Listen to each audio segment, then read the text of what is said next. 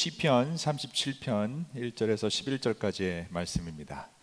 한 절씩 번갈아가며 읽도록 하겠습니다. 제가 먼저 시편 37편 1절에서 11절까지 말씀 1절 먼저 읽도록 하겠습니다. 악한 자들이 잘 된다고 해서 속상해하지 말며 불의한 자들이 잘 산다고 해서 시세워하지 말아라.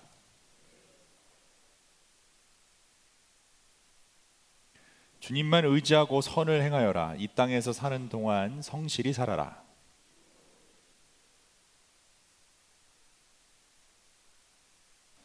내 갈 길을 주님께 맡기고 주님만 의지하여라. 주님께서 이루어 주실 것이다.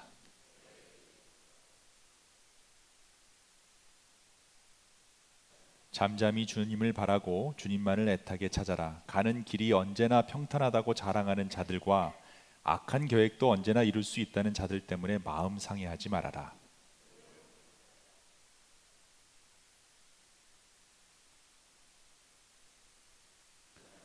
진실로 악한 자들은 뿌리째 뽑히고 말 것이다. 그러나 주님을 기다리는 사람은 반드시 땅을 물려받을 것이다.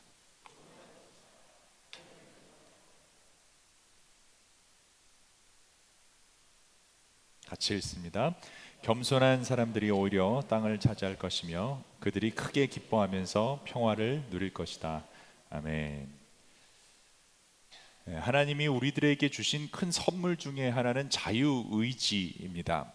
우리가 우리 마음대로 선택할 수 있는 선택권이 주어졌다라는 말입니다. 그래서 인생은 선택의 연속이라고 말을 할 수 있고, 또 인생은 birth, 태어남과 death, 죽음 사이에 있는 choice라는 말이 나올 법도 합니다. 우리는 어리석은 선택을 할 수도 있고 또 올바른 선택을 할 수도 있습니다. 잘못된 선택으로 후회할 때도 있고 또 제대로 된 선택으로 만족할 때도 있습니다. 수많은 선택들 앞에서 과연 우리는 어떤 기준을 가지고 인생을 살아가야 할까? 어떤 선택을 해야 할까? 이것은 모든 사람들이 궁금해하는 인생의 질문일 것입니다. 성경에 기록된 수많은 하나님의 사람들, 인생을 제대로 살았다라고 자부할 수 있는 사람들, 그 사람들의 공통점은 우리가 인생을 선택하는 데 있어서 또 여러 가지 초이스들에 있어서 올바른 선택들이 있다라는 것입니다. 그 첫 번째 선택이 바로 믿음이었습니다. 무엇보다도 우리는 예수 그리스도를 믿는 그 믿음을 선택하는 것이 중요한데, 그 믿음이라고 하는 것은 결국 우리가 하나님께 설득당하는 과정이라는 것을 보았죠. 하나님께 많이 설득당하는 사람이 그래서 믿음 좋은 사람이다라는 것을 우리가 첫 번째 주에 보았습니다. 두 번째 최고의 선택은 기다림이라는 것을 보았는데요. 당장 답이 보이지 않을 수도 있지만 오늘도 하나님은 여러분의 기다림 가운데 일하고 계시다라는 것을 믿을 수만 있다면 우리는 기다림을 선택할 수가 있습니다. 우리들의 기다림 속에서 하나님은 역사하신다라는 고백이 있다면 우리는 잠잠히 기다림을 선택할 수 있을 겁니다.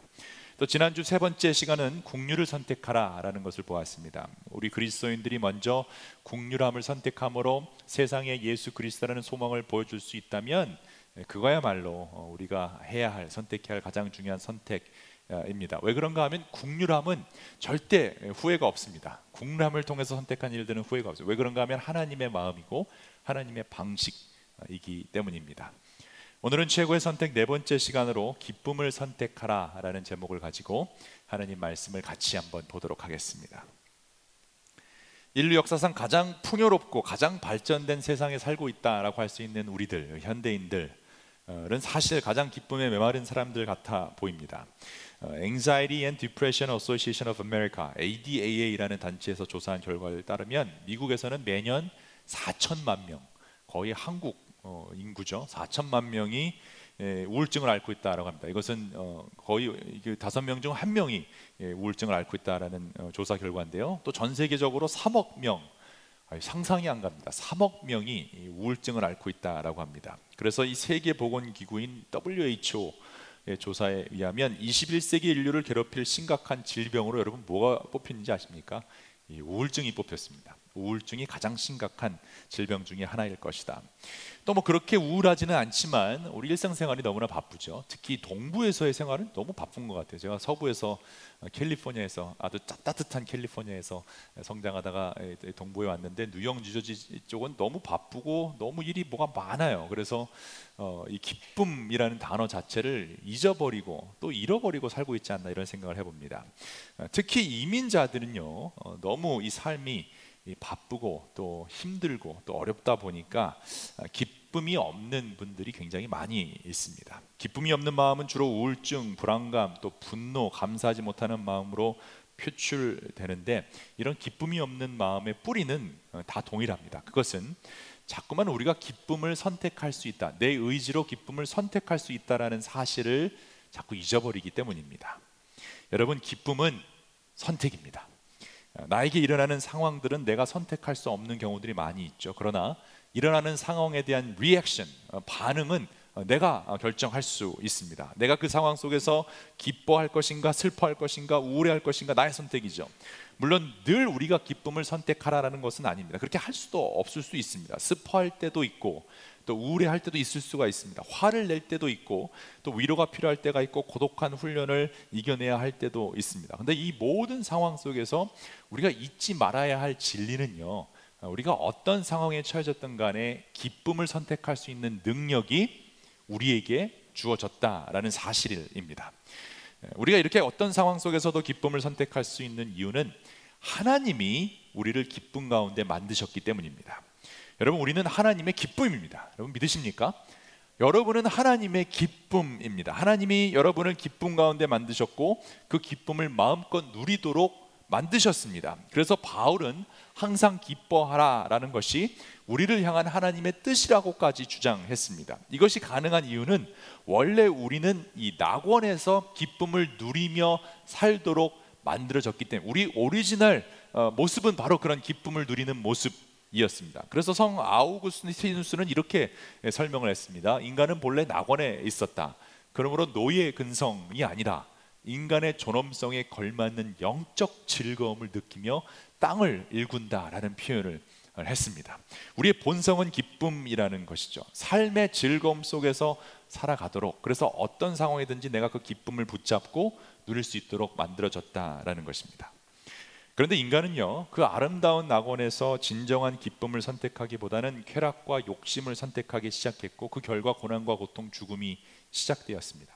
그래서 하나님은 다시금 인간이 이 기쁨을 선택할 수 있도록 여러 가지 방법을 동원해서 우리들을 설득했지만, 그것이 믿음이죠. 계속해서 믿음의 선물을 주려고 설득했지만 인간들은 자꾸 거부하게 되죠. 이 자세한 이야기가 바로 구약에 나온 이야기들입니다. 그리고 결국 하나님은 우리 스스로가 기쁨을 선택할 수 있게 하기 위해서 하나님 당신이 스스로 인간의 모습으로 와서 우리에게 approachable하고 available한 예수 그리스도를 주시게 됩니다. 그래서 예수님의 십자가와 또 부활하심을 통해 예수 그리스도의 모습으로 고통받는 자들을 위해 이 땅에 오시게 되고 기쁨을 선택할 수 있는 특권을 주셨죠. 그래서 예수님은 특별히 이 기쁨을 선택하지 못하는 자들, 기쁨을 빼앗긴 자들, 기쁨이 눈앞에 있음에도 불구하고 어찌할 바를 모르는 자들, 가난한 자들, 마음이 상한 자들, 포로된 자들, 갇힌 자들, 슬퍼하는 자들, 근심하는 자들, 여러 종류로 고통받고 슬퍼하는 사람들에게 오직 예수 그리스도라는 이름만으로 그 기쁨을 선택할 수 있도록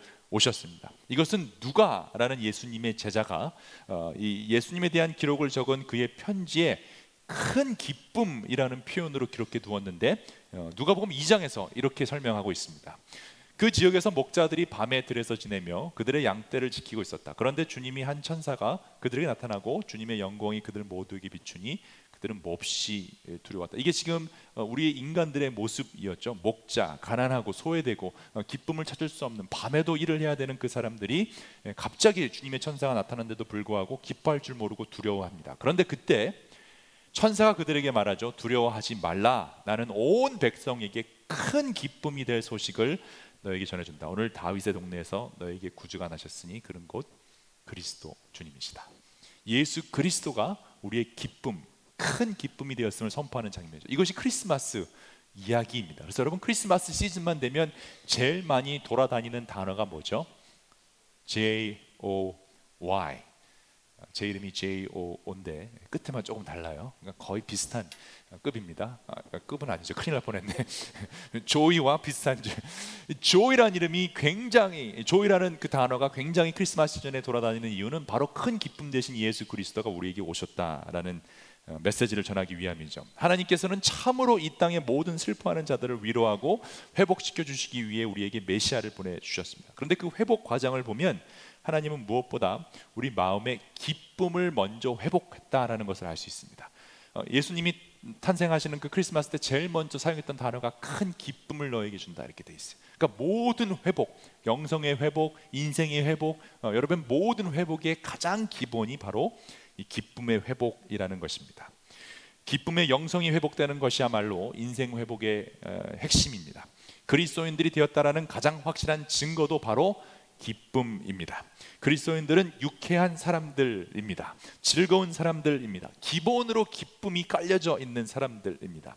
예수님으로 말미암아 모든 죄를 용서받고 영생을 누릴 수 있는 특권이 주어졌는데 어떻게 기뻐하지 않을 수 있겠습니까? 천지를 만드신 하나님을 나를 바라보며 기쁘시다는데 우리가 슬퍼해야 할 이유가 어디에 있겠습니까? 예수님께서도 제자들에게 당신의 기쁨을 주시기를 간절히 원하셨고, 그래서 예수님 안에 있는 그리스도인들은 예수님 때문에 그 안에서 항상 기뻐할 수 있게끔. 그래서 저는 교인분들 중에서 정말 농담 잘하시고 늘 웃으시고 주위에 있는 사람들을 기쁘게 해주기 위해 온갖 노력을 하시는 그런 분들이 너무 저는 좋습니다. 왜냐하면 기쁨 자체가 그리스도인들의 열매이기 때문입니다. 그런데 실제로 이 땅에서 일어나는 일들은 매 순간 우리에게서 그 기쁨을 빼앗기 위해 마치 전쟁이라도 벌인 것만 같습니다. 모든 수를 동원해서라도 우리의 기쁨을 뺏어가고 우리를 위협하고 있습니다. 여러분 가만히 생각해 보시기 바랍니다. 주위에 일어나는 일들을 중에서 특히 사탄은 이 기쁨을 매우 싫어하는데, 그래서 어떻게 하든지 상황을 통해서 우리의 기쁨을 뺏어가려고 합니다. 관계를 무너뜨립니다. 건강을 무너뜨립니다. 사업을 무너뜨리고 신뢰를 무너뜨림으로 기쁨 대신 원망과 분노를 자꾸 우리 마음속에 넣게끔 만들죠. 그런 세상에서 과연 우리가 그러면 어떻게 항상 기뻐하는 그 선택, 그 특권을 누릴 수 있을까요? 오늘 본문을 보면 다윗도 이 비슷한 딜레마에 빠져 있었습니다. 하나님을 섬기고 하나님을 찬양하는 것이 다윗에겐 기쁨이 분명했는데, 다윗에게 일어나는 일들은 그렇게 기쁜 일들만 일어나지 않았습니다. 오히려 기뻐할 수 없는 상황들 속에 다윗은 더 많이 처해져 있었습니다. 그런 상황 속에서도 다윗은 기쁨을 선택하는 놀라운 비법을 터득하게 되는데, 그것은 다윗이 기쁨을 선택하는 것만이 하나님의 백성으로 누릴 수 있는 특권임을 고난 가운데 발견했기 때문입니다. 감사로 드리는 예배, 또 기쁨으로 드리는 찬양. 그러니까 다윗은 굉장히 이 찬양을 많이 드리고 이 시편에서 시를 많이 지은 것을 보면 그 기쁨에 관한 찬양을 많이 했는데, 바로 그 기쁨만이 하나님께 영광이 되고 다윗에게는 힘이 된다라는 사실을 깨달았습니다. 우리도 이 기쁨의 영성의 회복이 일어나야 합니다. 그런데 그런 다윗도 이 악한 사람들이 잘 되는 것을 볼 때마다 아마 괴로웠던 것 같습니다. 힘들었습니다. 하나님이 선하시고 모든 것을 주관하시며 정의의 하나님이라면 정말 이 세상에서 불의를 일으키고 못된 사람들, 잘못된 일을 하는 사람들한테 벌하시고 공평하게 그들을 못 살게 해야 되는데, 그런 일이 안 일어나는 것처럼 보이고 오히려 악한 사람들이 잘 사는 것처럼 보일 때 당연히 우리는 고민을 할 수밖에 없죠.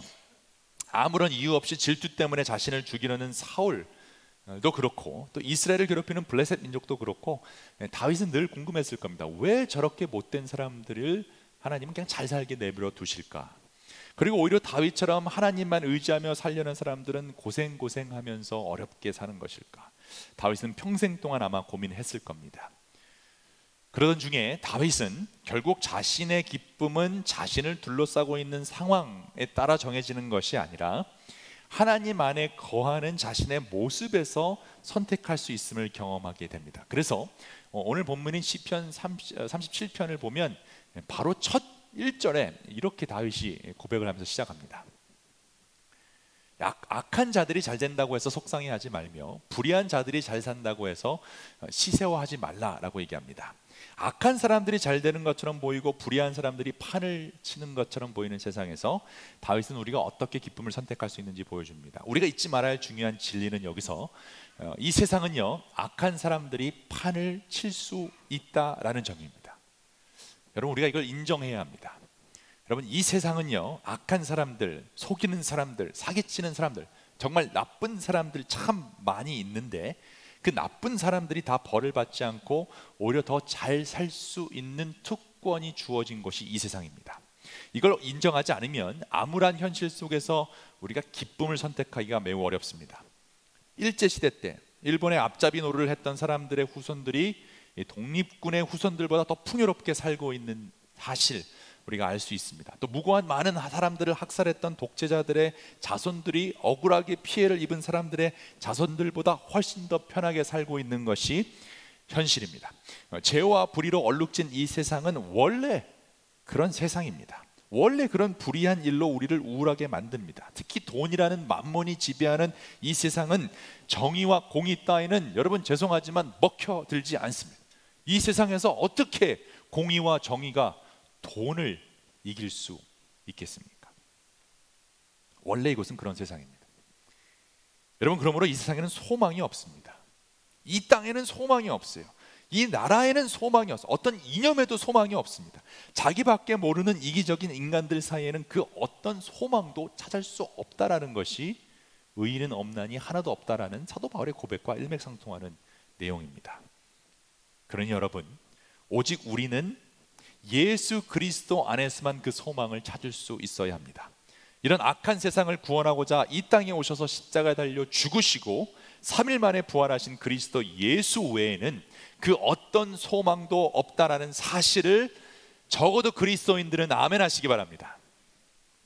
우리 교회 그리스도인이 없다라는 소문이 많이 났지만 이 정도인지는 몰랐습니다. 그러니 여러분, 이 어두운 세상을 보며 왜 세상이 이 모양인가 우울해할 필요 없습니다. 원래 사탄이 지배하는 세상은 우울한 세상이 여러분 맞잖아요. 그렇죠? 뉴스에서 우울한 소리 나는 거 당연한 거예요.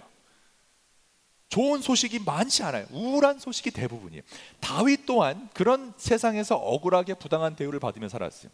가만히 혼자 양치며 재미있게 살았던 소년이 다윗이었어요. 여러분, 다윗이 자기가 왕 되겠다 그랬나요? 정치하겠다고 나섰나요? 자기 뽑아달라 그랬나요? 그러지 않았어요. 가만히 혼자 양치고 가끔 곰 나타나면 돌 던져서 맞히고 사자 나타나면 돌 던져서 맞췄던 그런 다윗에게 갑자기 사무엘 선지자가 나타나서 네가 2대째 왕이다 그러면서 기름 부음을 주었어요.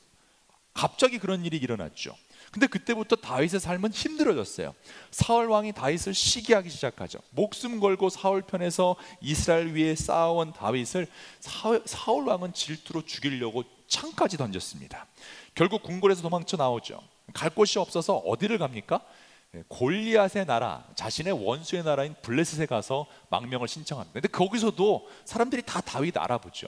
그러니까 거기서 미친 사람 척을 하면서 도망 나와서 간 곳이 여러분 동굴이었어요. 이스라엘 사막에는 동굴들이 많았는데 그냥 동굴 돌아다니면서 그곳에서 곰팡이 나고 습한 곳에서 숨어 살았던 사람이 다윗이었어요. 잘못한 것 하나 없는 다윗은 광야 동굴에서 숨어 살아야 했고 모든 불의를 다 저지른 하나님의 버림받았다라고 했던 그 사울 왕은 왕궁에서 잘 먹고 잘 사는 세상이 우리가 살고 있는 이 세상 맞다라는 거예요.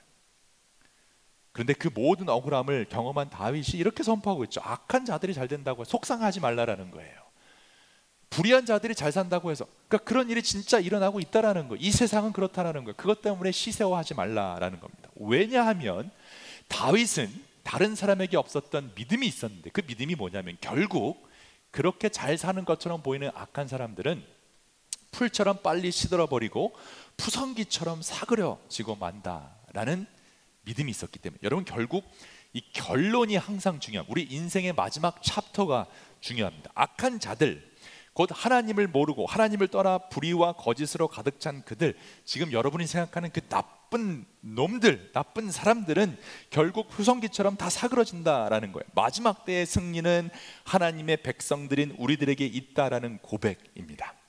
아무리 지금 그 나쁜 사람들이 나보다 더 잘 사는 것처럼 보여도 사기치고 두 다리 뻗고 두 팔도 뻗나요?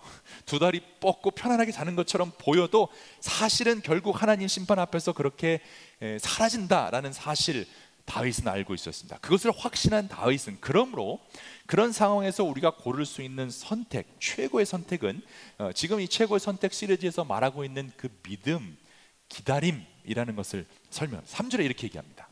주님만 의지하고 선을 행하라. 이 땅에 사는 동안 성실히 살아라. 그런 악한 일들이 일어나는 것, 악한 사람들이 잘 사는 것 신경 쓰지 말고 하나님만 의지하라. 그리고 7절에 잠잠히 주님을 바라고 주님을 애타게 찾아라. 이게 세 번역은 충분히 원어의 뜻을 번역하지 않았어요. 그래서 영어를 보면 조금 더 쉬운데요. 영어는 이렇게 되어 있습니다. Trust in the Lord and do good. Dwell in the land and befriend faithfulness. Be still before the Lord and wait patiently. 주님을 의지하는 것, 주님을 trust하는 것, 주님을 신뢰하는 것, 즉 주님이 나를 설득해가는 과정에서 온전히 하나님께 설득당하는 그 믿음과 함께 하나님 앞에서 be still and wait, 하나님을 기다릴 수 있는 그 기다림을 선택하라 라고 이야기하고 있습니다. 여러분, 신앙생활에서 가장 중요한 두 단어를 뽑으라 그러면 이 trust하고 waiting이라는 단어예요. 하나님을 trust하는 것, 하나님을 신뢰하는 것, 그냥 단순히 맹목적으로 하나님을 믿는 것이 아닙니다. 하나님께 모든 것을 맡겨드리는 거예요. 여러분, trust라는 것은 완전히 신뢰하고 맡겨드리는 거죠. 하나님께 모든 것을 맡겨드리면 정말 하나님이 내 삶을 주관하시고 내 인생의 챕터를 그리고 계시고 하나님 손으로 붙잡고 있다는 사실을 신뢰할 수 있다면, 그러면 그 어떤 일이 일어나도 우리는 그 하나님 앞에서 be still, patiently 우리가 웨이트할 수 있다라는 것입니다. 여러분, 아멘이십니까? 적어도 그리스도인이라면 이 정도의 믿음의 배짱은 있어야 합니다. 우리가 그리스도인이라면 적어도 이 정도 믿음의 향기는 풍겨낼 수 있어야 돼요. 여러분, 전도를 내가 잘 못하고 말주변이 없어서 괜찮아요. 그런데 믿지 않는 사람들이 여러분을 보면서, 특히 이 그리스도인들은 언제 빛나냐면 가장 어두울 때 가장 빛나게 돼 있어요. 가장 어려운 상황을 당했을 때 어떻게 저 사람은 저런 상황에서 저렇게 태연하게 침착할 수 있을까? 정말 저 사람은 하나님을 믿는가 보다, 이런 향기를 품어내야지. 믿는다고, 그리스도인이라고, 교인이라고 하는데 조금만 어둡고 조금만 힘들고 조금만 어려우면 요란스럽게 호들갑 떨면서 아이고 어떡하지 걱정하며 두려움에 떠는 모습 보여줄 수 없다라는 것입니다. 여러분, 하나님을 정말로 믿는 사람들은요, 기다릴 줄 아는 태연함이 있습니다. 정말 믿는 사람들은 아무리 어려운 일이 일어나도 그 안에서 침착하게 태연함을 보여줄 수 있는 놀라운 능력이 있다라는 거. 조바심 내지 않아요. 두려워서 숨거나 요란하게 떠들지도 않아요. 마음 상해하지 않아요. 째째하게 굴지 않아요. 우리를 주관하시는 분, 우리를 돌보시는 분이 하나님이신데 도대체 그 어떤 일이 우리의 마음을 상하게 할 수 있겠습니까? 물론 마음 상하는 일들 일어나죠. 물론 어려운 일들 일어날 수 있어요. 그래서 그걸로 마음 상하고 울 수도 있고 슬퍼할 수 있어요. 그걸 부정하자는 게 아니에요. 그러나 그 상황 속에서도 그게 오래 가지 않는다라는 거예요. 우리는 기쁨을 선택할 수 있는 특권을 가진 사람들이기 때문이에요. 그래서 다윗은 이렇게 고백하죠. 잠잠히 주님을 바라고 주님만 애타게 찾아라. 가는 길이 언제나 평탄하다고 자랑하는 자들, 악한 계획도 언제나 이룰 수 있다라고 교만하게 말하는 자들 때문에 마음 상해할 필요 없다라는 것입니다. 지금 여러분에게 어떤 마음 상한 일이 일어났는지 저는 잘 모르지만 아마 다 마음 상하는 일들 일어날 겁니다. 가족 문제로 인해서 또 사랑하는 사람을 잃고 먼저 하늘나라를 보내고 마음 상하는 분들도 계실 것이고, 또 사업 때문에 여러 가지 마음고생 하시는 분들도 있을 것이고, 인간관계가 복잡하게 얽히고 설켜서 오해받고 또 오해하고 별거 아닌데 그 한마디로 정말 삐져가지고 마음 상해가지고 여러 가지로 골치 아픈 일들이 일어날 수 있어요. 마음 상할 수 있어요. 그런데 여러분, 그런 걸로 마음 상해하지 말라라는 것입니다. 오직 하나님을 의지하고 트러스트하고 잠잠히 기다리는 be still and wait 할 수 있는 사람들은 마음 상하는 생각보다 기쁨을 선택할 수 있는 특권이 있다는 사실을 잊지 말라라고 하면서 4절에 다윗은 이렇게 얘기합니다. 기쁨은 오직 주님에게서 찾으라. 세상을 보지 말라라는 거예요. 주위 사람들 보지 말라는 거예요. 일 잘 돌아가고 성공하는 그런 것들 보지 말라. 오직 주님만 봐라. 주님께서 내 마음의 소원을 들으시죠. 얼마나 좋은 말씀입니까? 여러분, 이 말씀 우리가 다 외울 수 있으면 좋겠어요. 기쁨은 오직 주님께서, 주님에게만 찾으라. 주님이 내 마음의 소원을 다 들어주신다라는 고백. 그런데 이 원어로 보면 사실은 이 세 번역의 기쁨은 주님께 찾아라, 이게 만족스럽지 못합니다. 그래서 제가 개역 개정과 공동 번역 개정판을 보면 이렇게 돼 있어요. 또 여호와를 기뻐하라. 그리고 내 즐거움을 야훼에게서 찾으라. 요 세 가지를 합친 게 사실은 원어에서 나타나는 그 뜻인데요. 더 정확하게 표현한 게 영어 킹 제임스 버전을 보면 이렇게 돼 있어요. Delight yourself also in the Lord. Delight yourself also in the Lord. 하나님을 trust하고 be still and wait. 그 다음에 한 가지 더 할 거 있는 건데 그게 뭐냐면 delight yourself also in the Lord. 내 자신에게 기쁨을 주라라는 뜻이고, 또는 내 자신을 기뻐하라. 네 자신을 기뻐할 수 있어야 된다, 이런 뜻입니다. 하나님을 신뢰하고 태연하게 기다릴 줄 아는 사람은 그 하나님 안에 있는 내 자신을 바라보면서 기뻐할 수 있어야 한다라는 것입니다. 여러분, 내가 내 자신을 기뻐하지 못하면 다른 사람들 기뻐할 수 없어요. 여러분 스스로 여러분 거울을 바라보면서 참 기쁘다라는 느낌이 안 들면 여러분이 어떻게 다른 사람을 기뻐할 수 있겠습니까? Delight yourself also in the Lord. 우리가 주님 안에서 해야 할 일은 분명히 하나님만 trust하고 be still and wait for Him, 하나님을 기다리는 건데, 이것보다 또 이것들 못지않게 중요한 것은 이 delight yourself in the Lord, 하나님 안에 있는 나를 스스로 기뻐할 수 있어야 한다는 거예요. 이 뜻은 뭐냐면 기쁨은 결국 나의 선택이라는 거예요. 하나님 안에 이미 내가 거하기 때문에, 여러분, 하나님이 기쁨의 데피니션이고 기쁨의 원천이고 기쁨을 만드신 기쁨 투성이잖아요. 그 안에 있는 내가, 하나님도 나를 바라보면서 기뻐하시는데 어떻게 내가 내 자신을 바라보면서 기뻐하지 않을 수 있겠냐는 거예요. 여러분, 이해되세요? 여러분을 바라보시는 하나님은 오늘도 여러분을 바라보시며 기뻐하시고 사랑한다라고 얘기한다는 거예요. 하나님이 기뻐하시는데 어떻게 내가 그 기쁨을 거부할 수 있겠냐라는 거예요. 이 뜻은 비록 내 상황이 힘들고 어렵고 여러 가지 복잡해서 나에게 기쁨을 줄 수 없다 할지라도 기쁨의 원천이신 하나님 안에 거한다면 그 하나님으로 말미암아 내 자신에게 기쁨을 명령할 수 있다는 거예요. Delight yourself also in the Lord. 이 고백은요, 여호와는 나의 목자시니 내게 부족함이 없다라는 그 다윗의 고백과 연결되는 같은 말이에요. 여호와가 나의 목자인데 내가 뭐가 부족하겠냐는 거예요.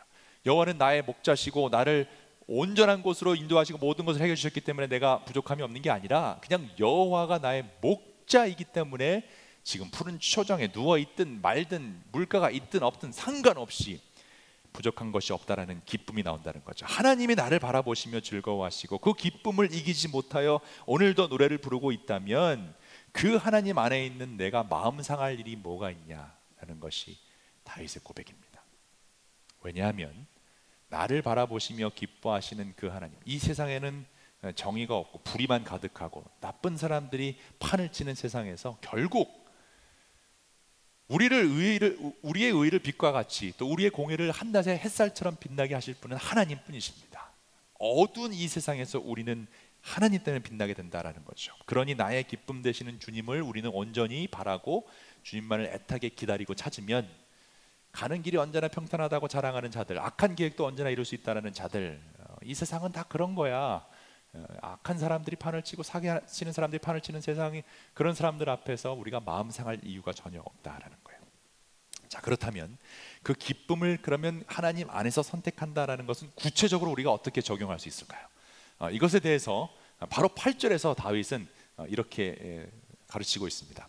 첫 번째는 노여움을 버리고 격분을 갈아치는 거예요. 화를 콘트롤 하라라는 겁니다. 화. 여러분, 기쁨과 노여움은요 같이 존재할 수 없습니다. 기쁨이 충만한 사람들은 화를 내지 않아요. 반대로 화가 충만한 사람은 기쁨을 표현할 수가 없죠. have fun, have 할 수가 없어요. 어쩔 때는 내가 화를 내고 어쩔 때는 내가 기뻐하고 전혀 그렇지 않습니다. 기쁨 아니면 노여움 둘 중에 하나예요. 지금 여러분의 마음은 무엇으로 채워져 있습니까? 기쁨으로 채워져 있습니까? 아니면 분노로 채워져 있습니까? 이걸 어떻게 알 수 있냐면요, 여러분 거울을 보시면 돼요. 거울을 보시면 아침마다 눈을 떠서 내가 거울을 볼 때마다 내 얼굴에 기쁨으로 가득 차 있는지 분노로 가득 차 있는지를 알 수 있습니다. 여러분, 거울 보기 거북하시면 결혼하신 분들은 배우자를 또 보면 알 수 있어요. 배우자를 봤을 때 분노가 일어난다, 그러면 마음에 분노가 남편을 바라보는데 기쁨이 솟으니까 분노. 아내를 바라볼 때 어떤 느낌이에요? 배우자를 바라봤을 때 그러면 기쁨이 충만하신 분이죠. 자녀를 바라볼 때도 마찬가지예요. 그 자녀의 얼굴 속에 여러분 무엇이 보입니까? 자녀의 그 얼굴 속에 어떤 앵거가 보이십니까? 아니면 기쁨이 보이십니까? 여러분의 부모님도 마찬가지. 내 주위에 있는 사람들이 곧 나의 상태를 보여주고 있다, 그 리플렉트 하고 있다는 사실 여러분 아십니까? 여러분의 자녀가 여러분의 거울이고 배우자가 여러분의 거울이고 부모님이 여러분의 거울이고 결국 주변에 있는 친한 사람들이 여러분의 거울이라면 지금 내 마음에 무엇으로 채워져 있는지를 쉽게 평가할 수 있을 것입니다. 노여움과 격분이 사라지지 않으면 기쁨을 선택할 수 없어요. 노여움과 기쁨은 같이 존재할 수 없다라는 사실을 잊지 마시기 바랍니다. 노여움과 이 화를 치운 다음에 두 번째 방법이 또 있는데요. 두 번째 방법은 불평하지 않는 것이다라고 얘기합니다. 불평하지 말라. 이런 것들은 오히려 악으로 기울어질 뿐이다. 그러니까 지금 다윗이 자기 인생을 돌아보면서 기뻐하라, 기쁨을 찾아라, 여호와 안에서 기쁨을 찾을 수 있다. 근데 그 기쁨을 어떻게 찾아야 되냐? 노여움을 빨리 없애버리고 불평하지 말라라는 두 가지를 뽑고 있습니다. 불평도 여러분 기쁨과 같이 존재할 수 없음을 아시죠? 노여움과 불평은 늘 함께 다니는 아주 친한 친구입니다. 불평하는 사람들이 화를 내고요, 여러분 신기하게 화내는 사람들이 불평해요. 그리고 그 불평을 듣고 있는 사람들도 또 불평해요. 불평은 굉장히 전염성이 강합니다. 여러분이 아무리 어려운 상황 속에서도 기쁨을 선택하기 위해서는 불평을 멀리해야 되는데, 이 불평만큼 우리의 삶을 깎아내리는 것은 없어요. 그래서 이게 얼마나 안 좋은 것인가 하면, 여러분들 쉽게 기억하기 위해서 제가 또 라임을 하나 만들어 봤습니다. 이 불로 시작하는 단어 세 가지인데, 불평만큼 불편하게 불행한 것도 없습니다. 그렇죠? 예, 불평만큼 불편하게 불행한 것은 없다라는 것. 괜찮아요. 여러분 다 아시잖아요. 이 불평이라는 거 다 안 좋다, 수도 없이 많이 들었고, 뭐 설교를 통해서 뭐 여러 가지 셀프헬프를 통해서 많이 다 알고 계세요. 그런데 왜 아직도 우리는 오늘날 지금까지도 다른 사람과 비교함으로 그 귀한 시간을, 인생에 얼마 안 되는 짧은 시간을 불평과 불만으로 채우고 있는지, 그런 어리석은 실수를 저지르는지. 불평은 불편한 불행을 가져온다는 사실을 잊지 마시기 바랍니다. 그래서 에머슨은요 이렇게 더 멋있게 말했습니다. 불평이란 아무리 고상한 내용이라도 그게 아무리 그럴듯하고 들을 때 정말 그 소용없다는 거, 그리고 어떠한 이유가 있어도 전혀 쓸모가 없답니다. 전혀 쓸모없습니다. 그리고 불평은 전염성이 아주 강하기 때문에 불평하는 사람뿐만 아니라 그 불평을 듣고 있는 사람까지도 아주 불편하게 만드는 힘이 있다는 거예요. 여러분의 삶에 불평을 제거해야 불편함이 없어집니다. 기쁨을 선택한다는 의미는 그러므로 노여움과 불평을 버린다는 의미인데, 신기하게도 여러분 이번 주에 한번 노력해요. 당장 오늘부터 노력하시기 바랍니다. 여러분이 불평하는 습관이 있거나 조금이라도 화내는 습관이 있다면 그것을 완전히 없애버리면 어떤 일이 벌어지냐면, 노여움과 불평이 사라진 그 자리를 하나님이 기쁨으로 채워주신다는 거예요. 여러분 꼭 경험해 볼 수 있으면 좋겠어요. 불평, 노여움이 사라지면 기쁨이 들어옵니다. 다윗은 그 어둡고 힘든 동굴 안에서 이 기쁨을 경험했습니다.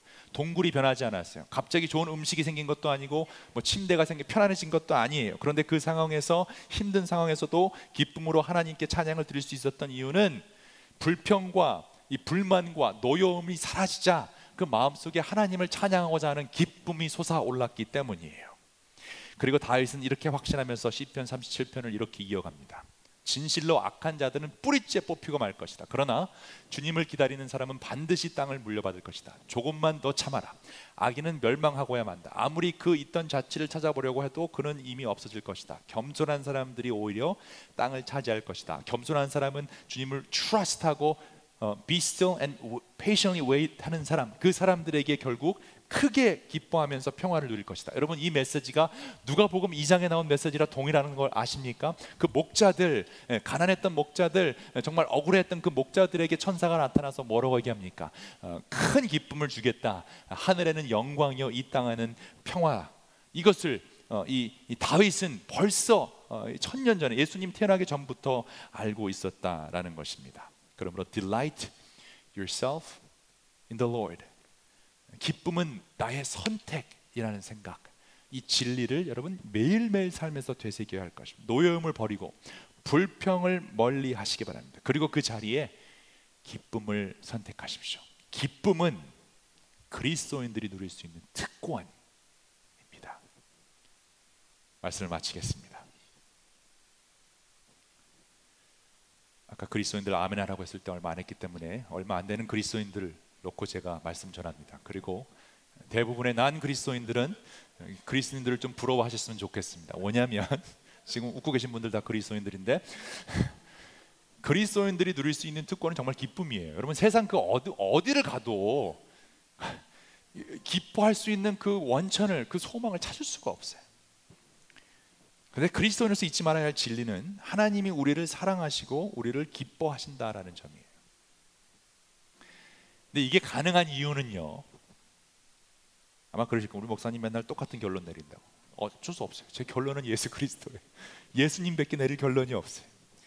이것이 가능한 이유는 예수님 때문이에요. 하나님은 예수님을 통해서 우리에게 사랑한다, 기뻐하신다 말씀하시는데, 여러분 기억하시는지 모르겠어요. 예수님이 세례를 받으실 때 갑자기 하늘 문이 열리고 성령이 비둘기처럼 내려오면서 음성이 들립니다. 뭐라고 했죠? 이는 내가 기뻐하는 아들이라, 내가 그를 사랑한다. 여러분, 그 음성은요, 하나님이 예수 그리스도에게만 주시는 특권이에요. 예수님을 보시면서 기뻐하시고 사랑한다고 말씀합니다. 그런데 예수 그리스도가 십자가에 달려 죽으심으로 우리의 모든 죄를 사하시는 그 순간부터, 그리고 누구든지 그 예수 그리스도를 구주로 부르짖는 모든 사람들은 예수님을 통해서 우리가 하나님의 자녀가 되는 특권을 얻게 됐죠. 그래서 하나님이 예수님에게 주신 그 기뻐하심과 사랑하심이 이제는 우리들에게 주신 음성과 진리라는 거예요. 하나님 우리를 바라보실 때 그냥 바라보시는 것이 아니라 예수님을 통해서 여러분을 바라보십니다. 그리고 오늘도 여러분에게 동일한 음성을 들려주십니다. 내가 기뻐하는 아들이라, 내가 기뻐하는 딸이라, 내가 너를 사랑한다. 바로 그 예수님 때문에 하나님이 여러분을 사랑하고 여러분을 기뻐하신다라는 거예요. 이 기쁨이 성경 전체를 흐르고 있는 강 같은 아주 큰 흐름이자 주제입니다. 이 기쁨은 흐르고 있어요. 그러니까 여러분, 그 강으로, 기쁨의 강으로 점프해서 들어오시면 돼요. 점프하든 안 하든 이거는 여러분 초이스예요. 여러분 초이스, 여러분 선택이에요. 그런데 우리가 그 기쁨을 선택할 수 있는 옵션, 선택권이 우리에게 주어졌어요. 제 레코멘데이션은 그런 선택권이 있다면 why not? Why not? 그 선택, 그 기쁨을 고르시기 바랍니다. 선택하시기 바랍니다. 그래서 그 기쁨을 경험한 하나님의 사람들, 믿음의 사람들이 이 기쁨에 대해서 어떻게 얘기했냐면요, 기쁨은 하나님이 우리 안에 계시는 울림의 메아리다라고 얘기했어요. 마미언이라는 사람, 누군지 모르겠는데 굉장한 말을 남겼어요. 우리 안에 있는 울림의 메아리. 성악하시는 분들이 저한테 이 울림이 중요하다, 이 안에 있는 무슨 울림이 중요하다 늘 얘기해요. 그래서 제 목소리가 좀 울림이 있는 목소리죠. 근데 이것보다 더 중요한 것은 기쁨의 울림이 있어야 된다는 거예요. 기쁨의 울림. 목소리만 좋아봐야 소용이 없고요. 저를 바라보시는 분들이 저를 바라볼 때 그 기쁨의 울림이 나와서 저랑 함께 있으면 행복하고 기쁘고 즐거워야 된다는 거예요. 여러분도 그랬으면 좋겠어요. 여기 계신 분들 보면 대부분의 분들, 저는 모든 분들이 그랬으면 좋겠는데 특별히 더 이 기쁨의 메아림, 울림통이 크신 분들이 있어요. 그런 분들 정말 복 받으신 분들이에요. 그런 분들 예수님 증거하실 수 있는 분들이에요. 아무리 실없이 농담하고 웃기려고 뭐 이렇게 재미없는 농담을 해도 그 울림이 있는 분들은 그냥 재미있어요. 저는 그래서 그런 분들 너무너무 좋아요. 울림의 메아리가 좀 있으면 좋겠어요. 또 기쁨이란 그리스도인의 엄청난 비밀이에요. 아무리 어려운 상황 속에서도 웃을 수 있고 기뻐할 수 있으면 사람들이 도대체 그럴 수 있는 인생의 비밀이 무엇이냐 물어볼 때, 그때 우리가 예수님을 전할 수 있게 되는 것입니다. 기쁨이란 세상 일을 통해 하나님을 목격하는 것입니다. 하나님을 어떻게 보여줄 수 있습니까? 내가 가장 어려운 상황에 있을 때 이 기쁨으로 빛나는 모습을 통해서 하나님을 보여줄 수 있습니다. 그러므로 여러분, 기쁨 없이 사는 것은요, 단 한순간도, 여러분께 도전합니다. 단 한순간도 기쁨 없이 사는 것은 삶을 소모해서 버리는 거예요.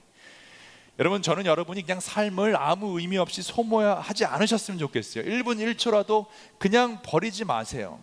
이 세상 노여움과 불평으로 살기에는 너무너무 짧습니다. 영혼의 메아림인 기쁨을 선택하시기 바랍니다. 한순간도 아까워서 어떻게 하면 웃을 수 있을까? 어떻게 하면 즐거워할 수 있을까? 어떻게 하면 내 즐거움을 주위에 있는 사람들에게 보여줄 수 있을까? 여러분, 어린 아이들이 진짜 신기한 게요, 제 막내딸이 이제 3학년인데 이 친구가 그렇게 제 앞에서 춤을 춰요. 제가 이 아이를 기뻐하고 사랑한다는 거 이 아이가 아니까 이 아이는 한순간도 쉬지 않고 제 앞에서 춤을 춰요. 이 아이가 춤을 추니 중학생도 춤을 추고 고등학생도 춤을 추고 더 큰 애들도 춤을 추고 저도 같이 춤을 춰요. 하나님이 여러분을 바라보시면서 같이 춤추고 있다면, 그렇죠? 우리가 단 1분도 춤을 안 출 수 없다라는 거예요.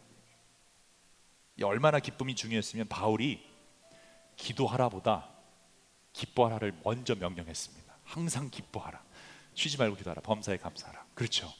기도하라는 명령보다 기뻐하라, 저도 똑같이 여러분에게 명령합니다. 기도하는 거 당연히 중요하죠. 그런데 기뻐하십시오. 왜냐하면 기쁨은 기도와 감사의 전주곡 같은 거예요. 그래서 우리가 기뻐함으로 기도하잖아요. 그럼 그게 하나님께 아름다운 선율로 올라가게 돼 있어요. 애통하면서 기도할 때도 물론 필요하죠. 그러나 기본 전제가 기쁨으로 하나님께 나가는 사람은 하나님을 온전히 영화롭게 만들게 될 것입니다. 그러니 여러분, delight yourself also in the Lord. 기쁨은 나의 선택입니다. 근데 이 delight yourself에 제가 yourself에 하이라이트를 했는데, 여러분 자신을 즐거워하는 게 먼저고 하나님 안에서, 두 번째는 delight your husband in the Lord. delight your wife in the Lord. delight your children. delight your parents.